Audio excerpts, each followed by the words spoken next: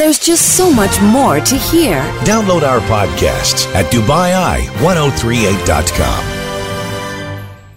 Claire Sharrock is here. We are also joined by Ludmila Yamalova, who is our legal expert, and how nice it is to see you, I have to say as well. Ludmila, a very warm welcome to the studio. Did I catch you drinking water? No. Not at all. She just took a pre-broadcasting slurp as you introduced her, which is always bad timing. A pre-broadcasting slurp. Don't give away the behind-the-scenes stuff. We got asked about that yesterday, didn't we? Actually, yeah. What was that? Was that yesterday by a listener who said, is it allowed to eat? Oh, that was Thursday, eat and drink before when you're on the radio. And we said, well, it's not advisable because that can happen. Thank you very much for putting me on the spot. Well, salty stuff, chocolate and coconut, never have that. So have you had a Bounty bar today? No. No, that's good. Then we should be okay for this. Let's start, however, by talking to Ruby. So lots of questions to get to today. Ruby should be online. Let me see, 5. While you're getting Ruby, 4001 to get your questions in, of course. Yeah. Ruby. Always no time for Ludmila's questions. Ruby, how are you? Yes. Hi. I'm fine. Good afternoon. Good to have you on. Hi, Ludmila. Hello, Ruby. You want to ask a question about, let me see, bank loans, but bank loans that are offshore, is that right? Yes. Okay. I have a loan here in Dubai, but I just have this opportunity from one of our subsidiaries outside Dubai, outside UAE. So my personal loan is still ongoing. I still have 2 years to pay it off. Is it possible to pay it from outside the country? In short, yes, but much of it needs to be, you actually want to discuss this with the bank in advance just to make sure that, because in the past it was a lot more difficult for debtors to continue to service their obligations if they were exiting the country. These days, the banks are a lot more flexible and a lot more understanding. And as long as you continue to service your obligations, there is no reason for the bank to close your account. And but you do want to let them know in advance, because sometimes once your visa expires, or if they're notified that the visa has been canceled, they will approach you. And often, at least in the past, they used to be a lot more concerned about it because they took it as an indication of potential flight risk. But these days, that's no longer the case, and we know plenty of people who have left the country, and as long as they continue to pay their loans, the banks have no issues. But you do want to notify them ahead of time so that they don't get concerned when your visa is canceled or when they find out that you've left. One thing is that sometimes, depending on how your loan is structured, we have seen some loans that are secured, for example, by against your end of service benefits or end of service entitlements. And sometimes when that payment comes in, banks by default use that payment to settle your obligation. So that is one nuance there, that if you're counting on, for example, that payment and not planning to use that full payment towards the settlement of your current loan, then you just want to make sure that you discuss it with the bank and figure out an arrangement so that all parties' expectations are matched. How's that, Ruby? That would be great. Yes, that's so helpful. All right, good to talk to you. Appreciate you calling, Ruby. It's an interesting question, that, because you need to talk to your bank. That may be okay, depending on how the loan is secured. But if the loan is secured, say, against your end-of-service benefits, and your company then notifies the bank that you are leaving the employee of that company, what happens to the bank account then? Well, that's it. And sometimes often it's not about the company notifying the bank. It's rather that the company actually releasing that payment of end-of-service to the bank. And the bank, and usually that payment actually has a descriptive narrative that shows it's an end-of-service. And it's the bank that would take that as a clue that this is the end of service. And if the loan is structured on the basis that it's secured by your employment or your salary, then they will use that. In most cases, they will use that end of service towards settlement of the loan. It'll almost happen automatically, right? Is it legal, or is it allowed to, have a conversation with your company and say, do you mind giving me that part in cash or putting it into another account so that doesn't happen? Is that allowed? Well, it depends on how you structure the original loan with the bank and also your relationship with the company. And it's it's a great question because we have seen this come up on numerous occasions, and this is also as a general practice why for us as as basic lawyers and also as an employer, for me as an employer, it's difficult to sign off on these kind of understandings between the employee and the bank, and we've been approached with similar requests because then you become a party inadvertently become a party to that arrangement, and so you may have as an employee you may have a very different relationship with your employee, and it may be and legally you're not obligated to transfer that payment to that particular bank unless you become a party to the contract. So therefore, when the company does sign off on it, yes, we promise to send all the payments to that particular bank account, and then inadvertently you become a party to it. Now, can the bank actually enforce it against the company is a different issue, but you wouldn't, as an employer, as a company, you wouldn't want to put yourself in that situation. You want to get in that mess, yeah. Exactly. So, I mean, my advice is just to keep it sort of clean, and, the bank, it should really be between the employee and the bank as to how that particular loan is serviced. And unless the company is acting as a guarantor, which in most cases, in these sort of circumstances, it should not, then it shouldn't really be brought into the fold. So you really should speak to your bank. You should, in all instances, go and say, look, this is what I'm doing, and then whatever happens after that. Well, that's it. Just be upfront. Absolutely. And I will tell you again, from just we've seen the change in how the banks handle these situations. In the past, they used to be a lot more reactionary, and for a number of reasons. Obviously, because there were a lot of people that weren't all of a sudden not able to service their obligations. But these days, the banks no longer, by default, just cancel an account or close an account because somebody's residence visa, for example, expires, or because they leave the country. So in most cases, they continue to keep the accounts open. And even if they have loans and other outstanding obligations, as long as the person is not in default, they carry on business as usual until they have to worry otherwise. And this is why, because now there is no central bank regulation, in other words, for banks, forcing the banks to close accounts when people leave the country. So therefore, it's the banks in principle can continue on these relationships, but you want to make sure that that you give banks enough confidence to assure them that you will continue to pay your loans, and therefore, just because you're not in the country, they don't need to worry. Is there an obligation, just finally, briefly, that if an employee ends their employment with a company, that company is then obligated to tell the bank if they're paid by salary transfer? There's no obligation there, because we hear that a lot. Right. There's no obligation unless the company puts itself in that position where it's obligated to do so. But in most cases, in sort of relevant terms, there is no such obligation unless the company actually becomes an official guarantor, which in employment relationships, they are not. Right. Okay. So there is no legal stipulation that when you leave a company, your company has to inform the bank that you're leaving their employee. No. That's just hearsay. Indeed. All right, then. That's good to know. Ludmila Yamalova is here as well for Drive Live Talks Legal this afternoon. Questions, a reminder, you can get in touch with us 4001. If you have the Dubai Messenger app on your phone, you can text for free, or you can call us 04423 1010. Drive Live Talks Legal. As I said, Ludmila is with us. Let's talk to Ali, who is on line 2. Ali, afternoon to you. Good afternoon. Nice to talk to you. You wanted to ask Ludmila a question about the new mortgage law. Is that correct? That's correct. I wanted to know if the new mortgage law, is it in force? And if it is in force, where can I get a copy of the law? Ali, in short, the new mortgage law has not yet come into force. The announcement has been made that it's been drafted, but it has not been published yet.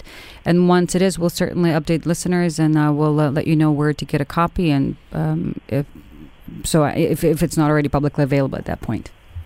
Absolutely. Thank you very much. Ali, good to talk to you. Appreciate you coming on. We've talked about the mortgage law a little bit over the last few weeks. I mean, there isn't very much to say because we haven't seen the law, but just give us an idea of what you know at the moment. Well, it's a law, it's a revised mortgage law just for Dubai that intends to, whose objective is to basically to introduce alternative sources of investment and financing for the real estate sector, because right now really the only financing that is available is through the traditional or classical forms, and that is being the bank, and not through any other investment types funds or private equity. And the idea is to introduce more flexible financing arrangements, so the burden is not all either on developers or the traditional banking financing. Question in from Lena for you, Ludmilla, 4001, if you want to send yours, of course, this afternoon. How do employers protect themselves from employees who use the probation period as a convenient and safe platform to search for better jobs? Well, to be honest with you, it's an easy and a difficult question to answer at the same time. From the legal standpoint, there isn't really much you can do other than, for example, shorten your probation period. So by law, the probation period can be maximum to 6 months. But it's not a mandatory probation period. So you can have no probation period whatsoever, or you can have maximum of 6. But what's important to note is that you cannot extend probation. So, for example, if you've agreed to a 1 month probation, and then at the end of 1 month you want to continue to test that employee, and you cannot extend the probation period to, let's say, up to 6 months. So by law, if you want to test an employee, it's better to opt for the full 6 month probation period. But if you opt for a shorter one, you cannot extend it, because the law says you cannot probate anybody more than once. If you're worried that somehow somebody will misuse the period of probation, then you don't need to offer it whatsoever, because there is no requirement to offer minimum probation. That's sort of the legal standpoint. From the practical standpoint, as you're being an employer myself, I will tell you the best advice I can give is just to filter your candidates and your incoming employees better. And I know it's easier said than done, but that really truly is the best and the only really way of trying to minimize your exposure or your liability of having the wrong employees join the company. But otherwise, departing employees, that's always departing or wrong employees. That's always just the business risk, and there isn't much more you can do other than be prepared that some people will come and they will go, and you will have to carry on. And in particular here, you'll have to carry on the expense of either relocating them, if this is what the expense. But I mean, that's tough, isn't it, on a company? Potentially they've relocated somebody, paid for the visa process, all of those kind of things. It does add up, and then they get here. They use it to get here, and they immediately go. But there's nothing legally to protect a company or that says they need to repay those fees or anything like that. Well, there are two types of expenses. There is an expense that relates to the visa and making an employee work here legally. That's an expense you cannot pass on to your employee. So any contracts that attempt to transfer that expense, and we see that happen quite often, they're actually not enforceable. But then there is also an expense that relates to, for example, relocation, as you mentioned. That by law is not required to offer to an employee. So as a company, if you want to structure that more as a loan, then you will be able to recapture that back. So shipping the furniture out or something like that. Right. So by law, you're not required to do so unless you offer it to the employee. But if you want to be able to claw that back, then you need to make sure that you structure it as a loan versus just as sort of as a benefit that comes along with the other the visa expenses, for example, because those expenses you cannot recoup. But anything related to relocation, if it's structured properly, you could. Is it a complaint you hear a lot from employers, Ludmilla? Less so now. In the past, yes, when finding talent and just your manpower was a challenge, because it's just the economy was growing so fast, and we just didn't have enough people on the ground. That certainly was a complaint that the companies were lodging a lot more often. These days, just there's a lot more talent available locally. And that companies no longer hire as much from the outside as they used to. Just there's a lot more people that want to be in Dubai, a lot more people that already are in Dubai, and a lot more people that are in Dubai with experience. And they're actually happy to accept offers that are more compatible and competitive than they used to be in the past, because bringing an employee from abroad, just generally speaking, costs more money. And then if you factor in training costs and just sort of any kind of cultural costs, it's just employers these days find that there is there's less of a reason to look elsewhere because there's just a lot more talent available locally. I worked for a small company, a magazine, for a long time, and around about 2006, 2007, it happened to us twice. People accepting jobs, and it was just a way of coming to, Dubai, as you said, growing at that time, and everybody looking and thinking, oh, I want a part of that, and that happened to us twice. We were a company maximum I suppose 20-odd people. It's not a very winning percentage. But it is a very real cost of doing business, isn't it? Indeed, and that's just something that you need to factor in as a business. All right, then. It's a good one here, Tim, from Tanya. Hello, everyone. She says, I'm a doctor working in the same place for the last 8 years, and I've just extended my contract. If I had to leave my job urgently without staying and giving my 6 months notice as per my contract, will I lose all right to my end of service benefits or only the new contract period? Well, after 8 years, it doesn't. Well, actually, that depends on how the contract is drafted. So it's interesting because if you have a limited contract, let's say it's a 3-year contract, and then you terminate that contract, you resign sort of early, then let's say 2 years into it, then yes, you lose your end of service, and that's because you have a limited contract. Now, if you are now on the same contract, the 3 years, but now you're into your second period of the 3-year contract. And if there is a language in the contract, in most cases that is the case, that in the event the contract renews automatically, it renews on the same terms, including the term of the contract. In other words, let's say now you continue on working for the company, and then the contract renews for another 3-year period. Then the second contract is still limited. So now what if you terminate on year 5? Then, believe it or not, that's considered to be that you terminate the contract still prematurely, a limited contract prematurely, and you are walking away from end of service. So now with the listener's question, now it's at year 8. If it's once again on the sort of, let's say it will be a third-term contract, and if that third-term contract is still considered to be as a limited contract, then you might lose your end of service as well in that context, because the courts are treating it as you terminating your limited contract prematurely. And also, if she's not giving her right amount of notice, it would be sufficient potentially bad feeling between her and her employer that they might enforce that. Well, indeed. And also, if you have a 6-month notice and you don't want to serve the notice, that the employer has the right to subtract or offset the sort of the value of that notice from whatever payments they may have to pay you. But if they don't have to pay you anything, then you will have to pay. You have to be prepared to pay that back to your employer. Questions to Ludmila Yamalova 4001 via the free app or 0443 1010. Drive Live. Talks Legal. That's what we're doing. We've got questions to get to. One thing I wanted to bring up today, Ludmila, is just reaction to the recent news of Dubai courts merging. The idea is to obviously shorten the legal procedure, make it a little bit easier for people and easier in terms of strain on the court. But from an average of, I think it was, the figures quoted were 305 days down to something like 30.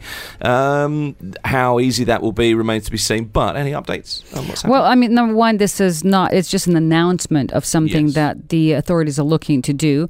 It has not come into effect. This is really important to understand, because the highlight is very promising and very encouraging of shortening the court process from 300 days to 30 days, but it's not in effect. Now, once if there is truly an initiative to try to shorten the time, it's possible, but not likely that it will happen. It will be shortened from 300 to 30 days, just because in practical terms, in logical terms, and in legal terms, it's just not possible. Because 30 days is just not enough period of time, and I'm not aware of any other country in this world or any other jurisdiction where you're able to shorten a court process to that period of time, unless it's a very sort of specialized in the kind of a simple case. But there is certainly discussion about using technology to try to shorten the time for the court proceedings. I will tell you from our experience, what will help litigants in this case is that, for example, if the courts here, once the court figure out a more efficient way of serving parties. Now, a service of process is something that may seem very nuanced and very administrative, but this is really where a lot of time is often lost, is for the authorities to be able to find the party to be served. And then until the party has been served, served, i.e. notified that the legal proceedings have been initiated against them, the court process cannot really start properly. So then a lot of time is spent where the court bailiff, for example, is trying to find where the other party is, and then the court will continue to give extensions to the parties to make sure that the party actually gets served physically. And after a few hearings and after a few extensions, now the process is that then the court will finally give the authority to publish in the newspaper, to serve party by publication in the newspaper, which, generally speaking, if the party can later come back and say, well, actually, the other party always knew my address and it didn't notify the court properly, then those proceedings can be cancelled. The court proceedings can be cancelled, and the parties will have to reinitiate the case all over again. So therefore, courts are being very conservative in allowing parties to serve defendants by publication. And so this is really, because of that, the courts are continuing to give extensions and trying to make sure that the parties are served actually in personal capacity versus by publication. And because of that, a lot of time is lost just for being able to start the proceedings. And so I think this is where, and there has been some discussion. In fact, there was even a suggestion in one of the news articles recently about government introducing an official email address. And I will tell you, if all of us are, like we have an Emirates ID right now, if we all have an official email address, that will facilitate things so much, because then all the service process, for example, could be done by this official email address. And so if we embrace technology from that perspective, and there has been discussion about that, that would truly help push things along and expedite the court proceedings. But with regards to having all three court stages sort of proceed at the same time, in legal terms, it's not really possible, because before the appeal courts decides on how the court of first instance addresses the issue, that the court of first instance has to first hear the issue, finalize the issue, and only then can pass it on to the appeal. So we're not quite sure how this new technology is going to work once it's implemented, but for now we'll just watch that space and continue to update listeners as any relevant developments come forward. Okay, so if we had an official email address, you couldn't use the excuse, it went to my junk. No, and I would love for all of us to have it, honestly, because we see in practical terms so much time and resource, so many resources are being wasted just because parties, especially here in the UAE, where so many of us are either non-residents or it's a fairly transient place, and we're all, a majority of us are expats, so we have multiple residences, and often we move around.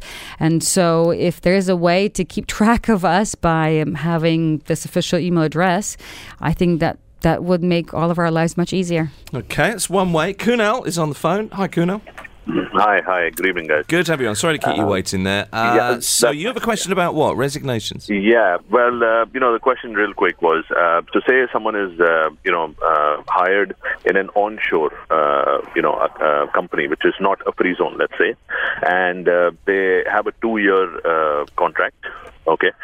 Now, if let's say I get a better offer in a free zone company, so whenever if I want to transfer my, let's say I resign, okay, and then I go to a free zone company, is there a necessity of my current company to give me some kind of an NOC, or can I just move on to the other company? Good question, Kunal. No, there's no requirement for the free zone company to give you an NOC. One, and two, there's not even any regulatory issue that you will encounter, because any automatic, for example, labor ban that might exist for an onshore company like an LLC would not apply in the free zone, because that automatic ban is issued by the Ministry of Labor, and the Ministry of Labor only has authority over non-free zone companies. So in free zone, it's a separate authority, so therefore no bans transfer from the onshore to a free zone company. Okay then. Kunal, well, thank you. Nice to talk to you. Appreciate you coming on. That's Kunal. Let's look at some of the texts we've got. We've got quite a few. We'll whiz through as many as we can. Pratesh says his wife works for a leading education provider.